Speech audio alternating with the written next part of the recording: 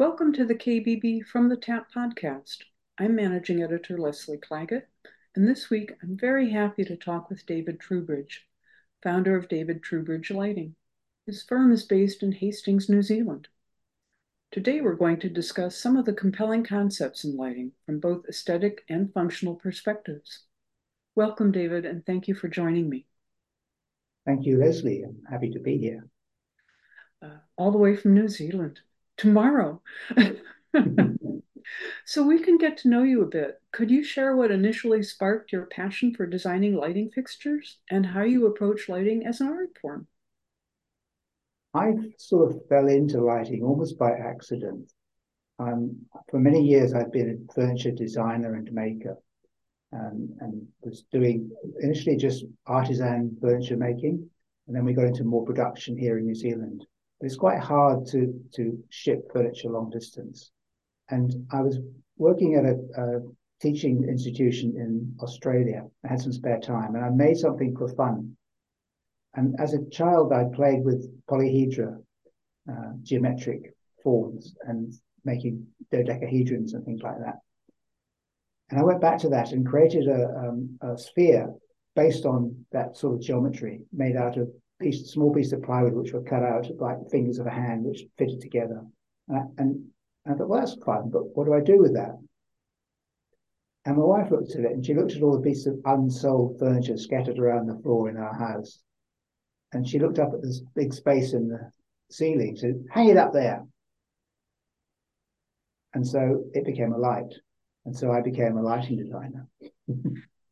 And that was kind of the start of it. But I'd stumbled on actually a really exciting opportunity to create patterned decorative forms which enhance the lighting in a different way to what normal light does. It doesn't just diffuse the light, it creates shadow patterns. And I'd done it in a way which could be easily shipped because they're all kit set, that we pattern in small boxes, all the pieces. When they arrive at their destination, either the client makes them themselves or the contractor makes them, so the freight is reduced massively. So being in New Zealand is not an issue anymore.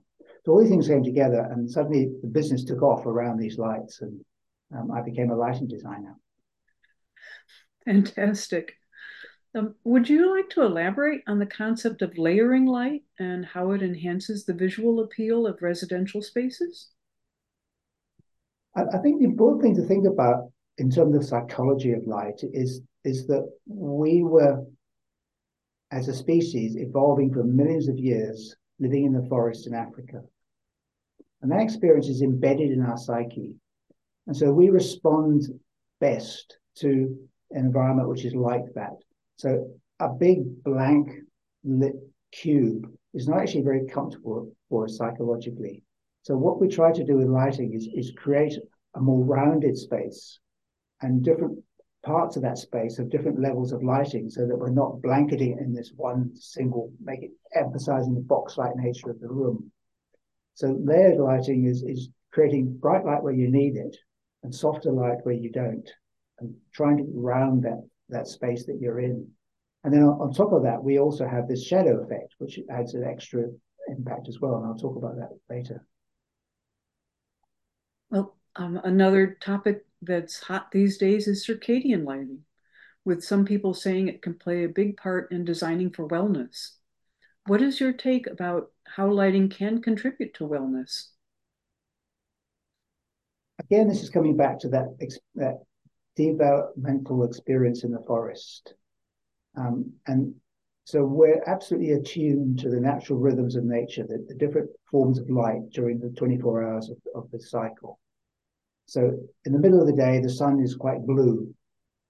And in the evenings, it goes softer and more yellow. And then it's dark at night.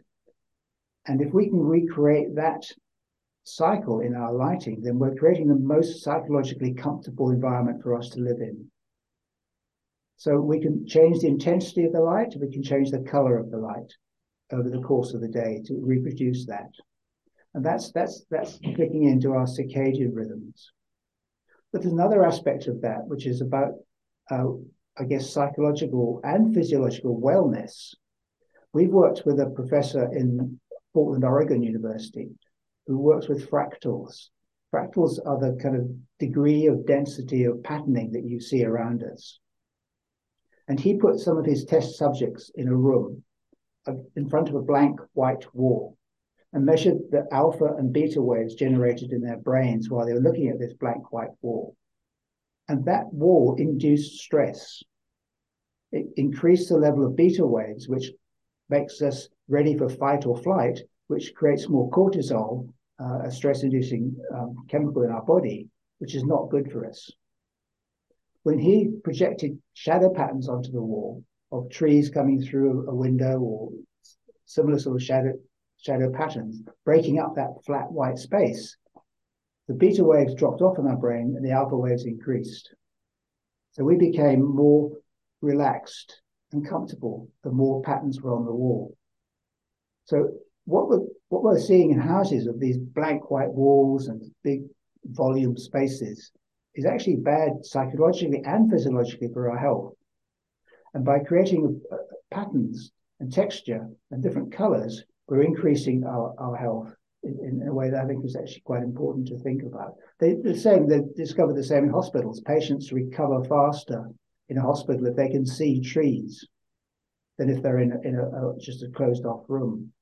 So we need trees, we need those patterns, and the lights that we produce create those shadow patterns, which are similar to the patterns of trees, which actually it's proven is good for us.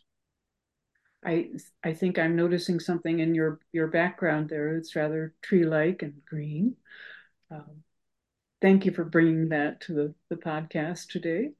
Why don't we pick that up and go into a specific space, the bathroom. From a design point of view, what are your recommendations for achieving both functionality and aesthetics when it comes to bathroom lighting? Bathroom is quite a functional space. I mean, you need a very good light to do your makeup, to wash, see what you're doing in the bathroom. So you need good functional lighting. And we actually can't put our lights in the bathroom because the moisture is not good for the wood. So I'm not sure that decorative lighting is the best thing to put into a bathroom of the lighting that we produce. You can still create a rounded space rather than emphasizing the squareness of it by the way the lights are placed. But the other aspect of bathroom, which is also worth remembering, is that we don't always need a bright functional light. If you get up in the middle of the night to go to the bathroom, you don't want a bright light. You want a very dim light to find your way, and that's all you need. So you actually in a bathroom need two sources of light: a bright light for doing the functional stuff, and a really soft light for those times at night when you're just finding your way to go to the bathroom. How about the kitchen? How can lighting choices in general contribute to creating a visually appealing and functional kitchen? The same applies in that case, that a functional workspace needs good lighting. It needs to be directed from an area where it's not going to be shadowed by people moving around. So that's really, really important that your workspaces are functionally lit. But the kitchen is a place we use a lot. So we want to create that bower, that lovely rounded space as well. So if you have lights above the workspace that are shining lots of direct light down, but they've got patterns which they're shining up onto the ceiling and the walls higher up, then you're achieving both. You're achieving that relaxed environment with a light that you can use for working. Many people have kitchen islands these days. Could you share your insights on effectively lighting those pieces and how the island's intended function influences the lighting strategy? Islands are kind of halfway between, aren't they? Because they're used functionally for preparing food, but we also sit around them in a more casual way. So we need to be able to have the bright light for the preparing the food, the functional stuff, but we need to be able to soften that for those times when we're being more relaxed. So either you have different lights which you can switch on or off, or you have lights which are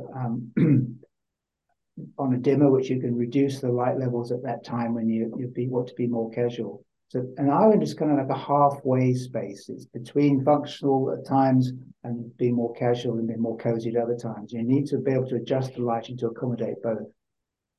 That's true, yes. Well, finally, in terms of design and artistry, what recent advancements or emerging trends in lighting excite you the most? And how do you see them impacting residential lighting design? But for me, the most important thing today in everything is our impact on the environment. And I think that lighting's got a long way to go to reduce its impact. We use a lot of polycarbonate, of stainless steel, of glass. There are red listed chemicals in the PVC cable and in the bulb holders. And we've got a long way to go to clean up our act. And I think that's the most important thing. And when I do see people doing it, um, I think, well, that's wonderful. Thank you for doing that. We badly need more sustainably produced products for our lighting range. And it's going to be more expensive.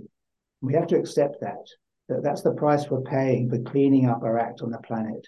We can't go on polluting and destroying the environment we live in at the rate we're doing now. And it's going to cost us, unfortunately. But the alternative, if we carry on as we're doing now, the longer term effects are going to cost us far more. So it's important that we make that change now. And I can see it happening in a few companies in the lighting industry. I'd like to see it more, that we're being more responsible in how we produce the products and how we use them. Well, this has been a most insightful conversation about an essential element in design and in life. Uh, Thank you very much, David Trubridge, for joining us today on KBB's From the Tap. Thank you, Leslie. Kira, everyone in the United States. Be sure to subscribe to KBB's YouTube channel and click the like button on our videos.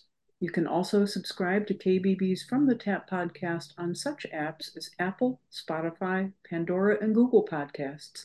And please feel free to leave a review.